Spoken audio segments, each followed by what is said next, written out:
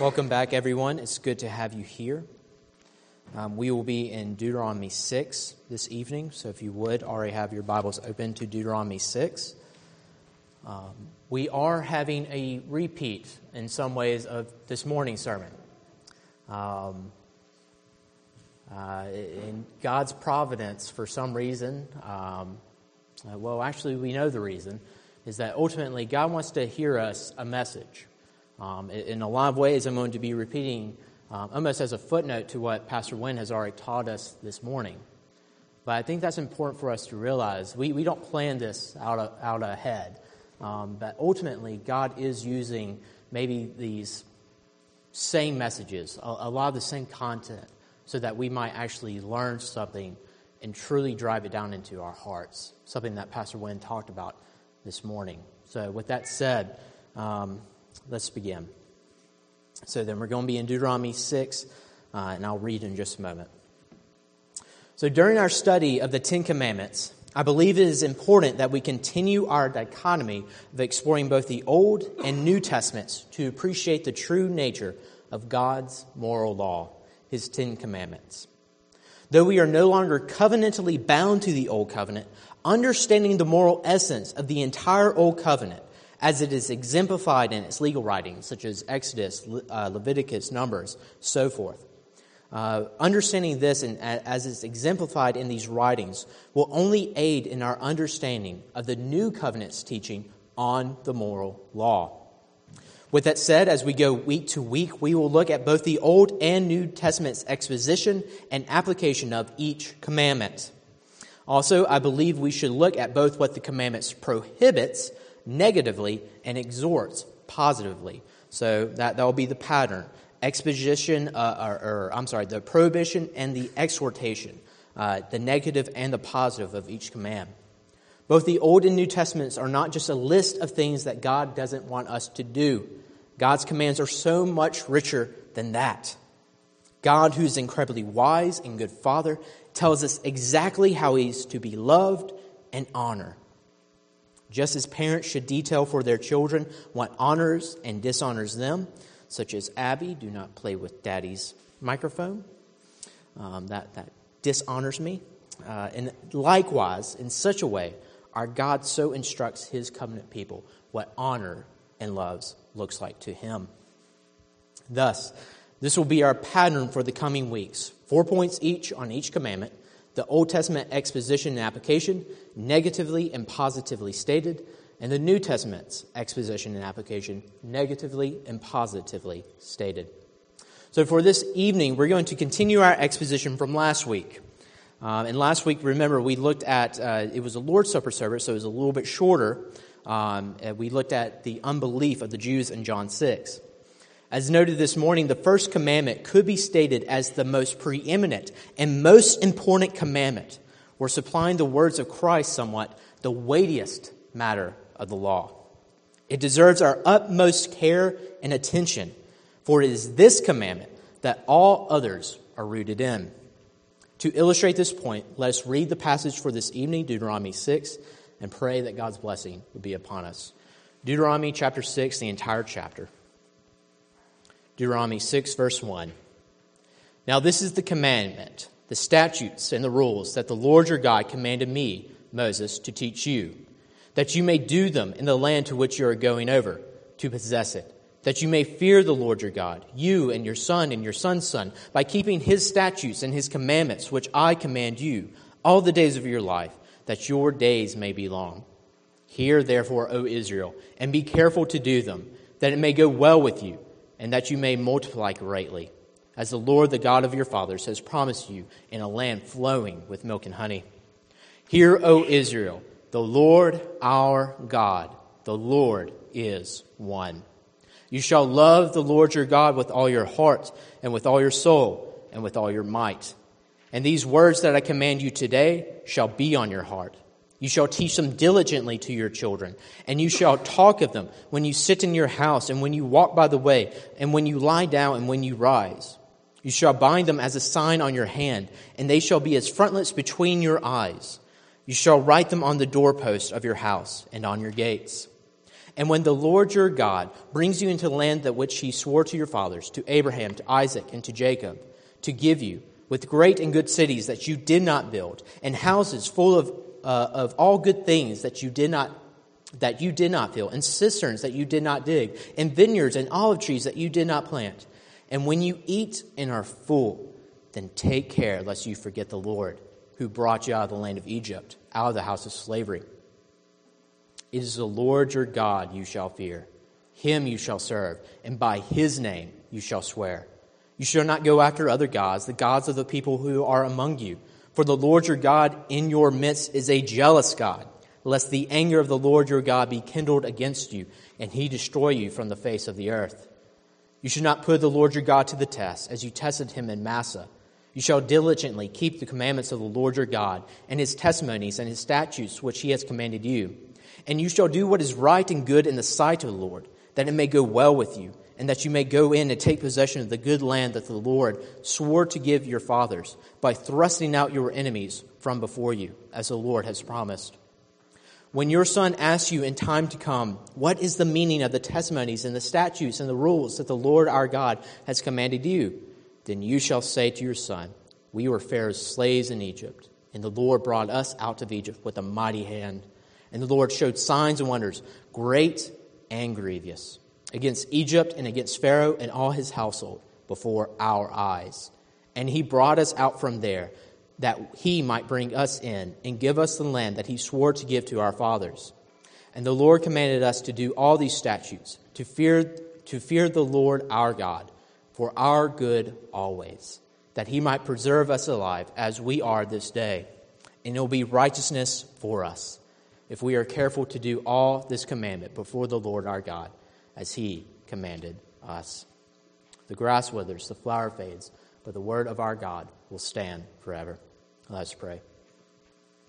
Father, Lord, we thank you that you do not leave us in the blue, that we have full comprehension of what you require of us in your law. But Lord, we thank you that your law is not something that is far away, but is near and in us, near to us. Lord, we ask now that as those who believe and profess the Christ, that he would be with us through the power of his Spirit, illuminating our eyes that we might see how we can better serve our Christ, better serve our King, and better serve one another. Lord, please be with us now. We ask this in your Son's holy and perfect name. Amen. All right. With that said, let's look at the Old Testament. For the following weeks, our scripture text will be out of Deuteronomy chapter 6 to 26. The reason being is that Deuteronomy is actually structured by the Decalogue. And the Decalogue is just a fancy term that scholars came up with to say the 10 Commandments. Deca, 10, log, words, 10 Commandments. Right? So that's what the Decalogue is, the 10 Commandments. And it actually structures how Deuteronomy it came together. It actually is the structuring pattern for the book of Deuteronomy. Each commandment gets expounded and commented upon in these chapters of chapters 6 through 26, often connecting other parts of the Old Covenant legislation from Exodus to Numbers to this section of Deuteronomy. In this way, Deuteronomy acts as a summation and a commentary of the entire Pentateuch. Also, Deuteronomy is the main legal document that the majority of the prophets will reference during their ministry later on, as they bring moral and legal charges against the people of Israel and their sin. For these reasons, this is why Deuteronomy is considered by many scholars to be the pinnacle of the entire Old Testament canon. It fits it perfectly in its theology, its theme, and its message. All the scriptures of the Old Testament canon, from Genesis to Malachi, in fact. If we want a concentrated understanding of what the Old Testament canon taught about the Decalogue, the logical and natural place would be find ourselves here in Deuteronomy. Also, it should be noted that the Old Testament summation of the First Commandment isn't just limited to Deuteronomy 6. Deuteronomy's commentary upon the First Commandment actually spans from chapter 6 to the end of chapter 11. But again, I am merciful. Chapter 6 acts as a prologue, if you would, for what we see in chapters 7 to 11. So we get the bite-sized portion here. We can therefore extract the main principles of 7 to 11 from 6. With this said, let's now look at the Old Testament exposition and application. So in Deuteronomy 6, we see three elements of the prohibition, what it means to, what the negative application of the First Commandment is, the prohibitions, the things that we should not do or should not be done of the First Commandment. And we can quickly summarize this prohibition as forgetting, forsaking, and frustrating the Lord. Forgetting, forsaking, and frustrating the Lord. We see from the opening verses that Israel was to know who God was and that they should endeavor through various means to remember who He was and what He has done for them. I am your Lord. The Lord is one. Do these various things to remember me, right? After these statements to remember God, we read in verses 10 to 12 this. And when the Lord your God brings you into the land that He swore to your fathers, to Abraham, to Isaac, and to Jacob, to give you with great and good cities that you did not build, and houses full of all the good things that you did not fill, and cisterns that you did not dig, and vineyards and olive trees that you did not plant.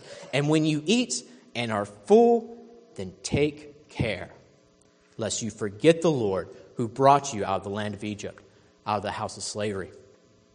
For Israel, the land of Canaan was a glorious and bounteous blessing, but there was a real danger for them. It wasn't an external danger. It wasn't the Canaanites or the other nations residing in the land at that time. God was going to take care of it.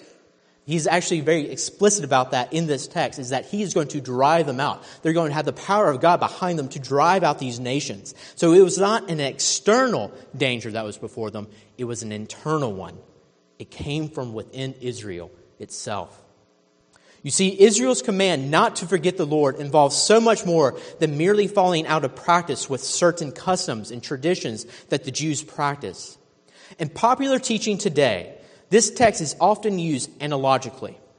Preachers will guilt their congregations for the forgetting God, if you would, as a mother would guilt their children forgetting to call home every now and then, right? Forgetting in this context is not, in these scenarios, I believe it lessens the sting of the word forget in this passage and elsewhere. Forgetting is not a lackadaisical drifting negligence of Israel. To forget God is not an oops or my bad moment. In its scriptural context, in its biblical context, forgetting is a willful, immoral act of the mind that leads to the forsaking of God for another. To forget God is to willingly ignore His revelation of who He is and what He has done. Brothers, it is this idea of willing ignorance of God's revelation that is the true character of forgetting the Lord. In theological jargon, Christians have distinguished three elements of true saving faith. The thing that we need to have a true relation with God. These three elements include knowledge. We need to know what it is that God reveals. We need to believe what God has revealed. And we also need to trust what God has revealed. In order for man to be saved, he must first have knowledge of God and His gospel. Or put it in another way, man must know who God is and what He has done. By so forgetting or ignoring God's revelation, man ultimately rejects the knowledge of who God is. Whether God reveals Himself through Moses, as He did in Deuteronomy, the other prophets, finally and perfectly in Jesus Christ, or even in His creational acts and natural revelation, God has made Himself known to every single human being. And if it is this sin of forgetting that all mankind has willingly ignored who God is and what He has done, and we all stand condemned for breaking the first commandment in this way. What is worse, brothers, is this ignorance of God's revelation, is always met with the forsaking of the Lord. So it's not merely that we ignore the revelation, but we ignore it for the purpose of forsaking. So, whether by rejecting natural revelation, nature, how nature or creation itself testifies of God, or supernatural revelation, ignoring or forgetting God's self-disclosure in the Word of God or in His special revelation, this is the initial act that inevitably leads to forsaking the Lord. For the Israelites, their danger was not just ignoring general revelation, how God reveals himself in nature. In the context of Deuteronomy 6, Israel's danger was forsaking God's special revelation, how God uniquely reveals himself through the prophets, like Moses, his theophanies, and through his mighty salvific acts. And just to further my previous point, I want us to ponder this. Throughout the history of Israel, we see the nation of Israel go through periods of time in which generations are regarded as knowing or remembering the Lord, or forgetting and forsaking the Lord. My question is this: how do entire generations, and let's think about this, how do entire generations forget God speaking through a thundercloud? Really ponder that. How does a people forget that? How does a generation forget the parting of the Red Sea? How does a generation forget the earth swallowing entire whole families? How does a generation forget miraculous healings, signings of divine messengers, and even more? Brothers, we often in our day, we may look at Israel and say to ourselves, how could you be so stupid, foolish, to forget that? Well, it could be argued that it was the generation after the ones that saw the signs and wonders that forgot the Lord. But even in this text, it says that we have seen these things, that they saw this revelation. But I want to just give this quick illustration to prove the opposite, how this is a bad argument. Just to illustrate it, brothers, and I'm sure many of y'all know this growing up here in the South, every single grandchild knows that my maternal grandmother, she loves Chipper Jones, the Atlanta Braves baseball player. We all do in some measure, right? She wrote and published a book about her life. This is, again, a very Southern thing to do. She wrote and published a book by herself about her entire life. And it only spans 150 or so pages. And I just want us to really pull from this. And she, in her immense wisdom and care about what is truly important about her life, decided to devote an entire page to a picture of Chipper Jones. Now then, you might say, oh, Hal, well, it's just Chipper Jones. He's a good baseball player, right? Well, the sad thing is that she only wrote a list of the names of her grandchildren as an appendix on the back of the book. What is worse, she forgot one of us, and then she misspelled two other names. Brothers, let's just take the fact that I am never forgetting the fact, and I don't think you will either, that my grandmother loves Chipper Jones. Now, brothers, if this is the case for some baseball player, some man, how much more should Israel have remembered what God had done miraculously in the lives of their parents in previous generations? So the argument of, oh, well, it just slid out of their cultural memory. I don't think so. I don't buy it. This wasn't a gradual slide of an ancient belief out of cultural memory. Nor was Israel merely a stupid, forgetful people. No, brothers, they're just like us. They're not stupid, they're not foolish, they're immoral. Israel's danger was not merely about intellectual capability or recalling memories. Their danger was wanting someone other than their God over their lives. We see this point displayed in Deuteronomy 6, verses 13 through 14. It's actually the juxtaposition of these two. Moses juxtaposes Israel's forgetting, this ignoring, with the going after the nation's gods. After the charge not to forget, Moses writes this: "It is the Lord your God you shall fear." So don't forget, God you fear. Him you shall serve, and by his name you shall swear. You shall not go after other gods, the gods of the peoples who are around you. So with this juxtaposition of forgetting and going after other gods, we see where the Apostle Paul gets his theology in Romans 1, right? You see, by forgetting or ignoring God, we suppress the truth in unrighteousness. We saw this morning as well.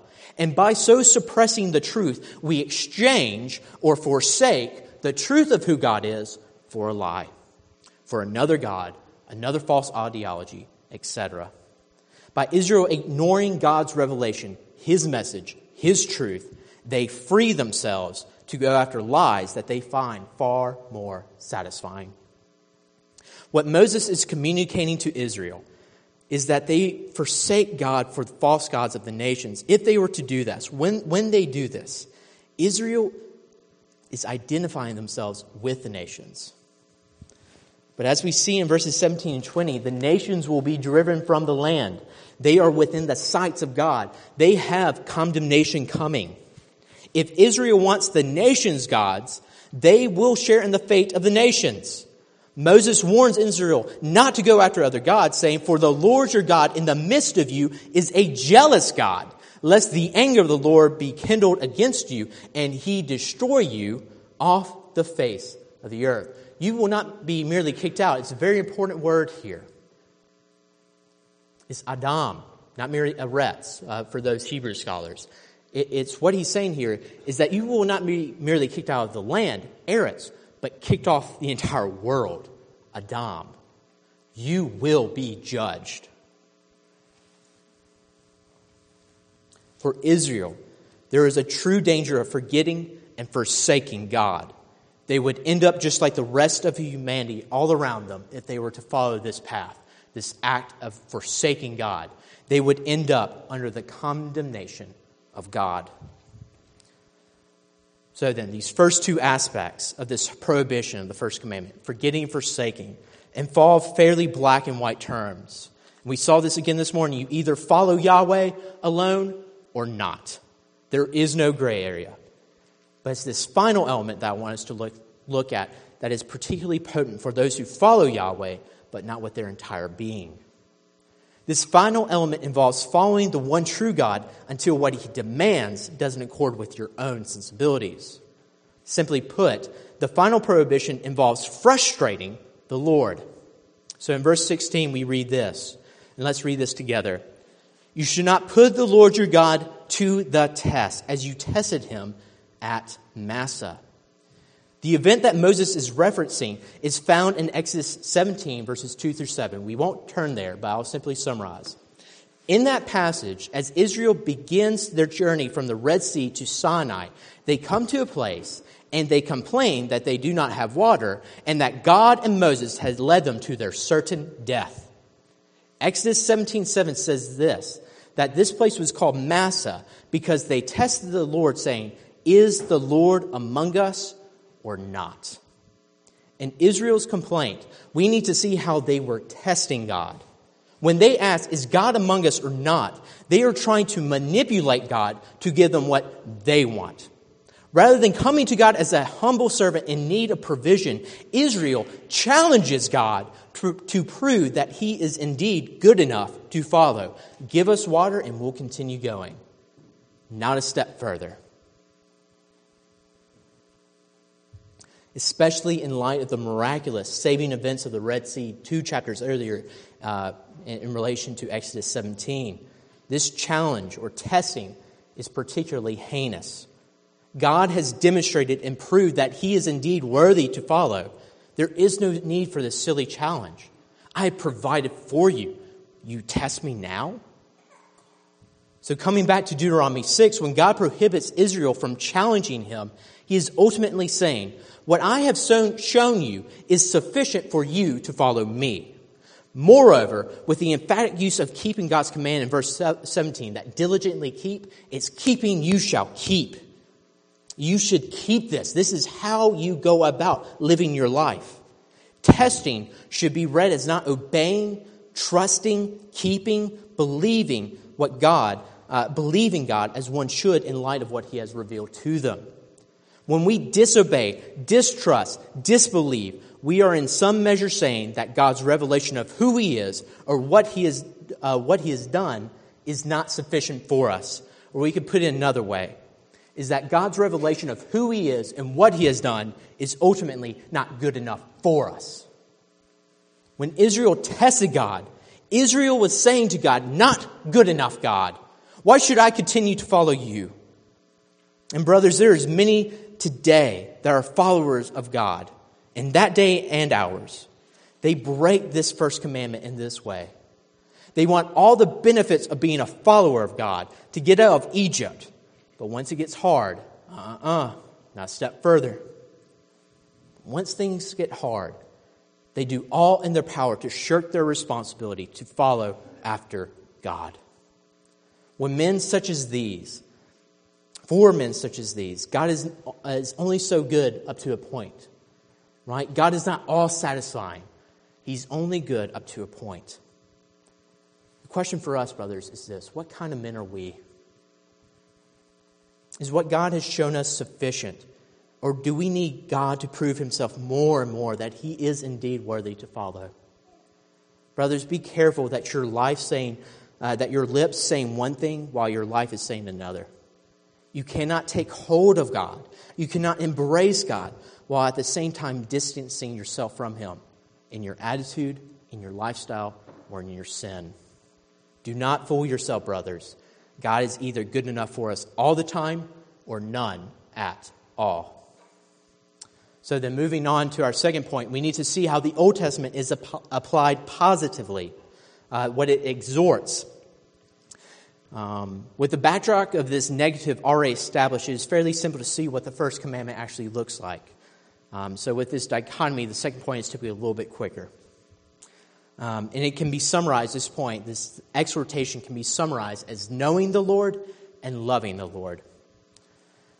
If to break the first commandment is to ignore God's revelation and ultimately to forsake him, then to keep the first commandment is to hear, understand, and respond to God's revelation. To use the theological jargon from earlier, there must be knowledge, assent, and trust to what God reveals in order to have communion with him, to be in saving relation to him. For Israel, God communicates this reality and commandment perfectly in Deuteronomy 6. Let's read the first 9 verses. Now this is the commandment, the statutes and the rules that the Lord your God commanded me to teach you, that you may do them in the land to which you are going over, to possess it, that you may fear the Lord your God, you and your son's son, by keeping all his statutes and his commandments, which I command you all the days of your life, and that your days may be long. Hear therefore, O Israel, and be careful to do them, that it may go well with you, and that you may multiply greatly, as the Lord, the God of your fathers, has promised you in a land flowing with milk and honey. Hear, O Israel. Hear this revelation, O Israel. The Lord our God, the Lord is one. You shall love the Lord your God with all your heart, and with all your soul, and with all your might. And these words that I command you today shall be on your heart. You shall teach them diligently to your children, and shall talk of them when you sit in your house, and when you walk by the way, and when you lie down, and when you rise. You shall bind them as a sign on your hand, and they shall be as frontlet between your eyes. You shall write them on the doorposts of your house and on your gates. Simply put, the first 3 verses give us a little historical context to understand what God has done for Israel and have promised to Israel. But in verse 4, we get that Shema, right? The hear. The Shema is a command to receive the revelation of God, to receive the knowledge of who God is and what he has done. This knowledge of God includes the greatest statement of monotheism ever uttered. The Lord our God, the Lord is one. At this point, this statement is either to be accepted, believed to be true, assented, that one believes that this truth, that the Lord is one, that there is a Lord, that this accords with reality, that this is truth, or this statement is to be rejected, that it's false. To be of the family of Israel, you must regard this statement as true. As Pastor Wynn said, it was recited 3 times per day. You could not believe in other gods, ideologies, religious beliefs, or worldviews that did not come from the mouth of God.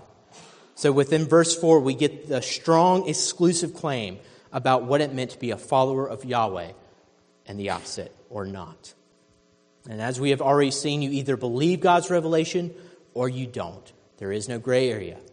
There is either a complete acceptance of what God had revealed about himself or none at all. There is no mixing of God's revelation with opinion, different beliefs, or other truths, as it is for us today. To do so is to distort truth and to so make it false. The positive exhortation of this command is simply to believe, to regard as true what God has sufficiently revealed. I believe this point is well established, so I'll keep it there for now, and there should be no confusion of this presented. There's one final aspect of the first commandment, its exhortation, and we already touched on it. The first commandment not only exhorts us to sincere belief in God's revelation, but it requires the full taking hold of God, the full trust of our lives to the one who has revealed himself and saved us. Brothers, to keep the first command, to practice it, God simply wants us to love him. We see this in verse 5. You shall love the Lord your God with all your heart and with all your soul and with all your might. This command is so much more than getting the right facts about who God is. This command centers upon true fellowship with the divine. To love God with our all, our mind, our wills, the direction of our lives, the totality of our being, is to be so energized and exhilarated by simply being with God. To love God is simply to enjoy being in the mere presence of who he is. It is delight to be in his presence. It is a joy for us to speak to him, to commune with him, and his gladness to meditate upon him, and his goodness to our rest, to rest ourselves, to trust our lives, our all to him. But not only this, God repeats in verse 6 what we've seen about how to love God, how we should love God, and that is ultimately living obediently to what he has revealed. And these words that I command you today shall be on your heart or your mind. Therefore, to love God is to give the totality of our lives, what makes us us, to the obedience of his revealed moral law, what we're talking about for the next few weeks. In other words, if you love me, keep my commandments. But not only does he want those who already know and love to continue in this way, to continue to love him by obediently following his will, he wants his people to be in the business of bringing others into the knowledge of who God is and love for him. In verse 7 we read this, you shall teach them, talking about the children, teach them the commandments diligently to your children. You shall talk of them when you sit in your house and you walk by your way, and when you lie down and when you rise. You shall bind them as a sign on your hand, and they shall be as frontlets between your eyes. You shall write them on the doorposts of your house and on your gates. And we continue reading in verse 20. When your son asks you in time to come, what is the meaning of the testimonies and the statutes and the rules that the Lord our God commanded you? Then you shall say to your son, we were Pharaoh's slaves in Egypt, and the Lord brought us out of Egypt with a mighty hand. And the Lord showed signs and wonders, great and grievous, against Egypt and against Pharaoh and all his household before our eyes.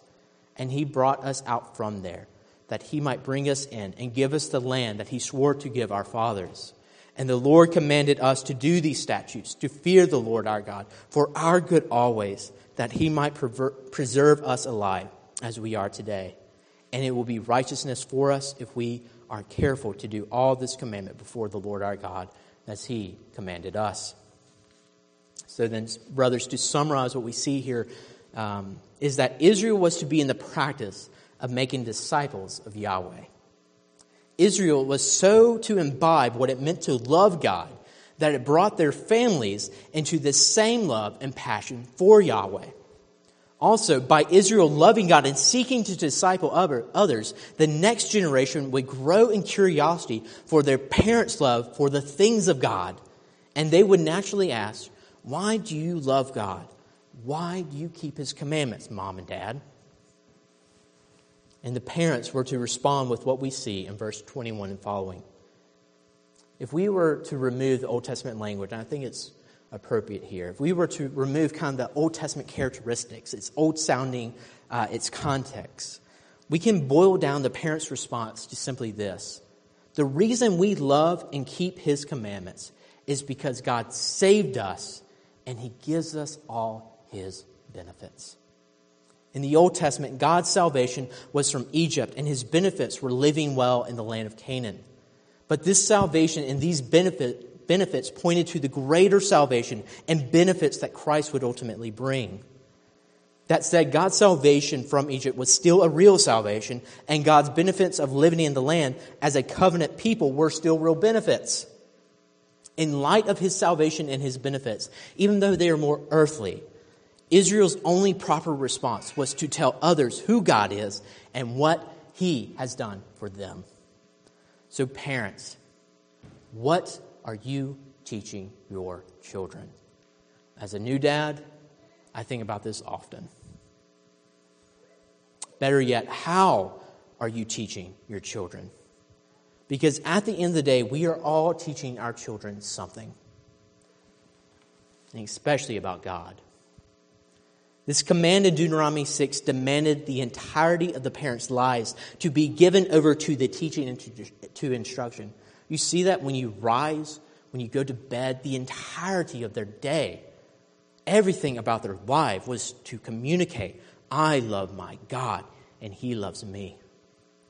That was the entirety of their lives. And for us, what are we communicating to them in every aspect of our life? Is it the love of God, His salvation, His benefits? Or is it drudgery of the things of God? Or mere social obligation to the things of God? Brothers, we have an obligation to our God to accurately teach our children about the things of God. I say this as my wife is taking my child out of the service. So then, do we teach that these things are joyous and meaningful in our lives? That the things of God are a delight to us? And do our children, more importantly, recognize it? Children, do you know that your parents love God? It's a little bit more in the face when it's the children asking that question for you, right? Think upon that, children. And parents, you particularly. Now then, with all that said, brothers, this is the proper application of the First Commandment in its Old Testament context. In the following weeks, I would typically conclude here. I would probably have a little bit more application. I'm sorry if it's been a little bit droll. I would typically conclude here, and next week we'll follow up with the New Testament exposition and application. However, lucky you, afternoon services, particularly with the Lord's Supper, constrain my preaching schedule somewhat. So I want to finish this First Commandment tonight so that we are better able to proceed to the Second Commandment next week. So I'm going to briefly look at the New Testament articulation of the First Commandment. So the New Testament's prohibition. So I want us to remind ourselves of the principles that we looked at last week, for they illustrate what it means to break the First Commandment in the New Testament context. Last week we looked at the unbelief illustrated by the crowds in John 6. We should remember that at one point the Jews were upset because Jesus had said that He had come down from heaven, which is a statement of His divinity. The Jews snapped back at Jesus in unbelief because they wanted a God that they made for themselves rather than submit to the new revelation of God in Christ. You see, the Jews' disbelief to the claims of Jesus was simply the breaking of the First Commandment. Just as in the Old Testament context and what we saw this morning, the Jews ignored and forsook the revelation of who God is and what He was doing in Jesus. And by so ignoring and forsaking Jesus, they broke the First Commandment. With that said, I do want us to ponder how the commandment is different in the New Testament context in contrast to the Old. And it's simply this: with new revelation comes new responsibility.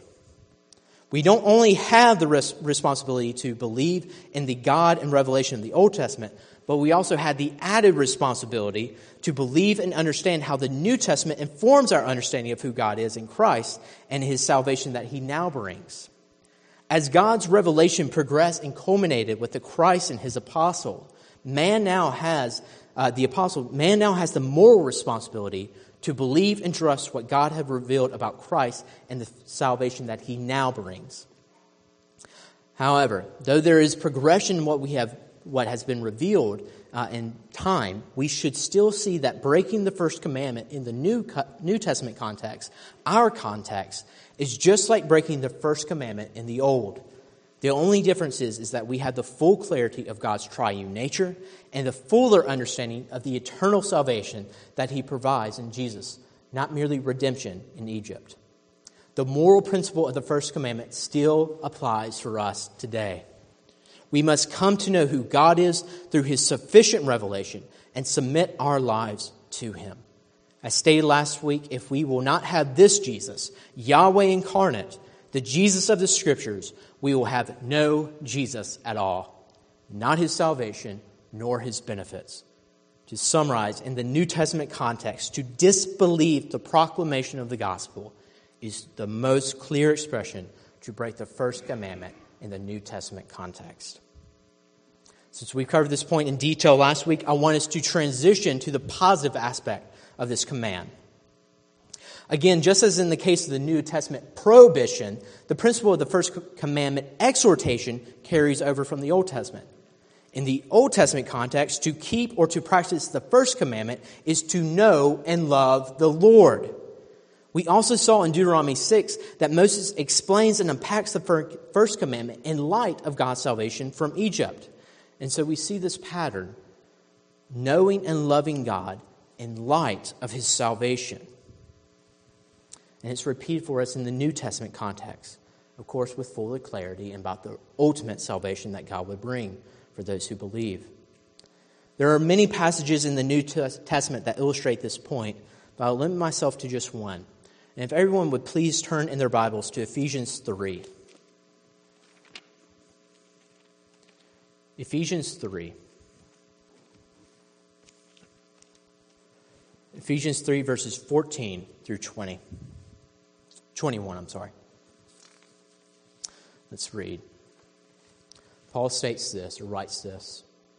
For this reason, I bow on my knees before my Father, before the Father, from whom every family in heaven and on earth derive its name, that He would grant you, according to the riches of His glory, to be strengthened with power through His Spirit in the inner man, so that Christ may dwell in your hearts through faith, that you, being rooted and grounded in love, may be able to comprehend with all the saints what is the breadth and the length and the height and the depth, and to know the love of Christ, which surpasses knowledge, that you may be filled with all the fullness of God. Now to Him who is able to do far more abundantly beyond all that we ask or think, according to the power that works within us, to Him be the glory in the church and Christ Jesus to all generations, forever and ever. Amen. Brothers, there's three things that I want us to catch in this passage. First, notice how we should approach this passage. The opening words of this passage say this, for this reason. And that phrase, for this reason, demands that we understand what Paul writes before this passage. What Paul states in this passage is only properly understood if we understand chapters 1 to 3 of Ephesians. And just to simply summarize, chapters 1 through 3 contain the richest, clearest statements in probably the entire New Testament of our triune God's eternal activity to save sinners, to unite mankind, whether Jew or Gentile, to Himself through the God-man, Jesus Christ. These chapters are God's glorious gospel explained in rich detail. And notice Paul's posture. He bows and begins writing what is commonly known as the doxology.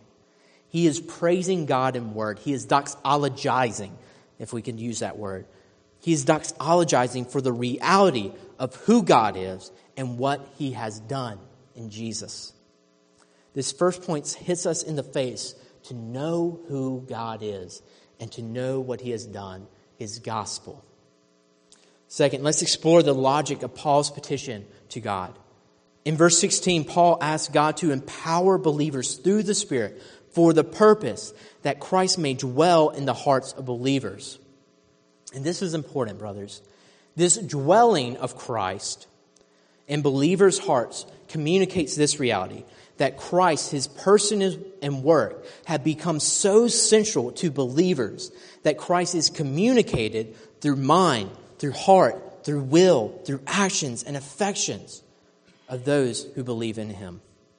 This dwelling of Christ communicates that our all, everything that we are, our faculties, our sensibilities, everything that makes us us, is reflective of Christ. By Paul asking God to empower us for this purpose is for Paul to ask God that we should take hold of Christ by saving faith, knowledge, true belief, and true trust, and that we would make him central in our lives, that we would find solidarity with Christ and give our all to Christ. Brothers, all Paul is asking for here is this, is that we love Yahweh, our God incarnate, with all of our heart, and with all our soul, and with all of our might. Paul is asking God that we might better keep the first commandment, that we would love Christ. So with Christ so loved and made central in our lives, Christians are rooted, verse 17, and grounded in love. We are given the ability, strengthened, Paul's terminology, to begin to comprehend and to know the insurmountable love of Christ. And brothers, if there's one thing you have to take home with you tonight, is this. I love how Paul uses his language here in 3:19. We are so enabled to know the unknowable love of Christ. Brothers, what Paul is saying here is heart-stirring.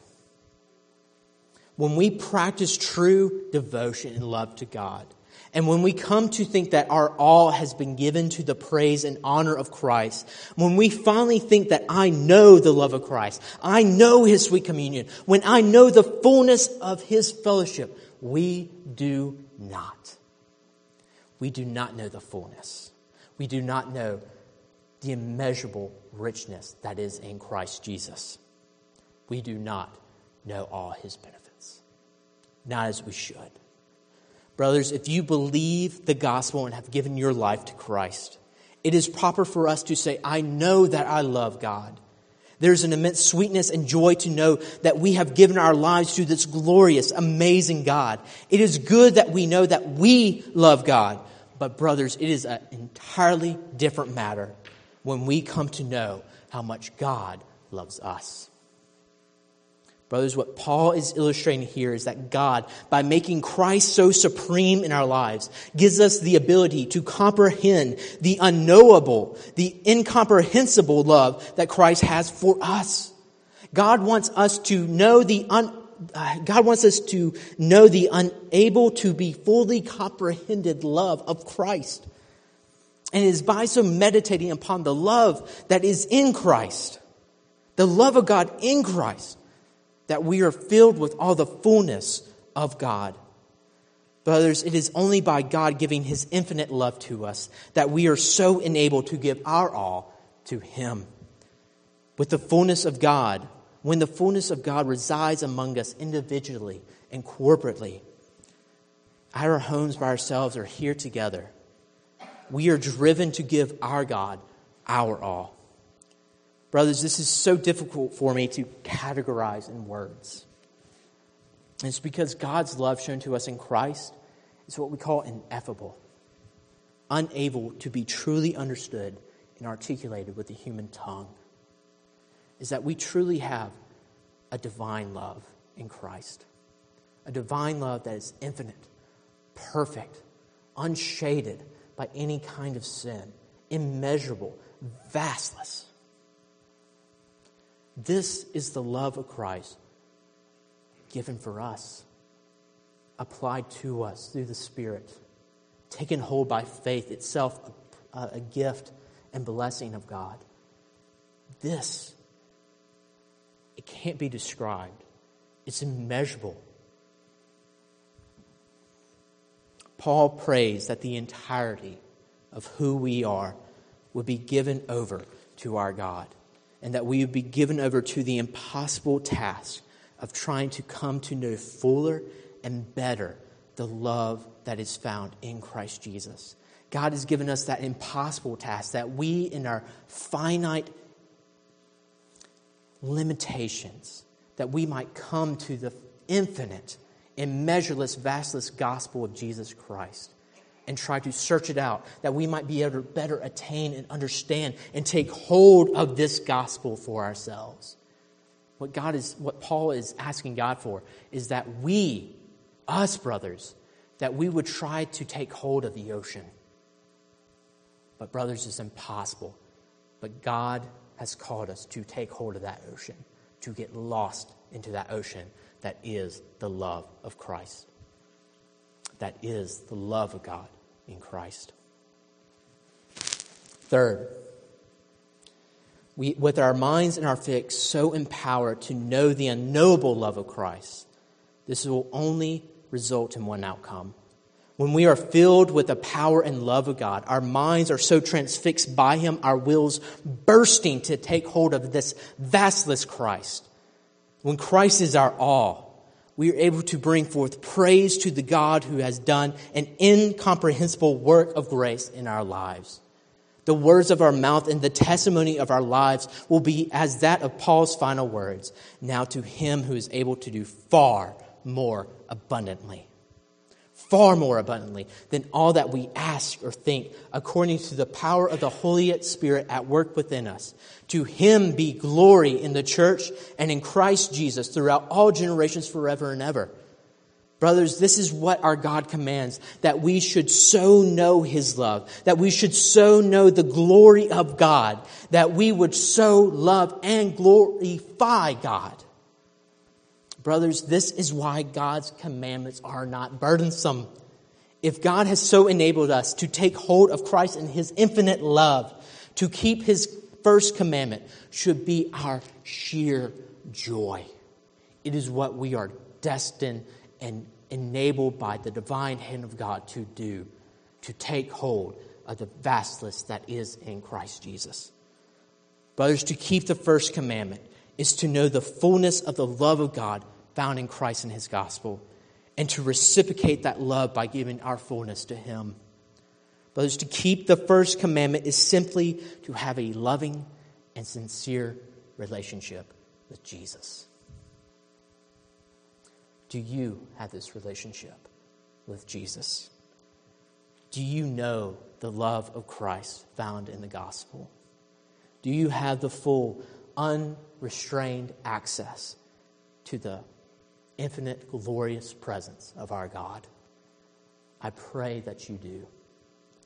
And may God grant you a growing love for Him as you seek to give Him your all to Him. May God grant us the ability more and more to do so, to take hold of our Christ and His immeasureless love for us. And may we do that by the faith that He has given us. Let us pray.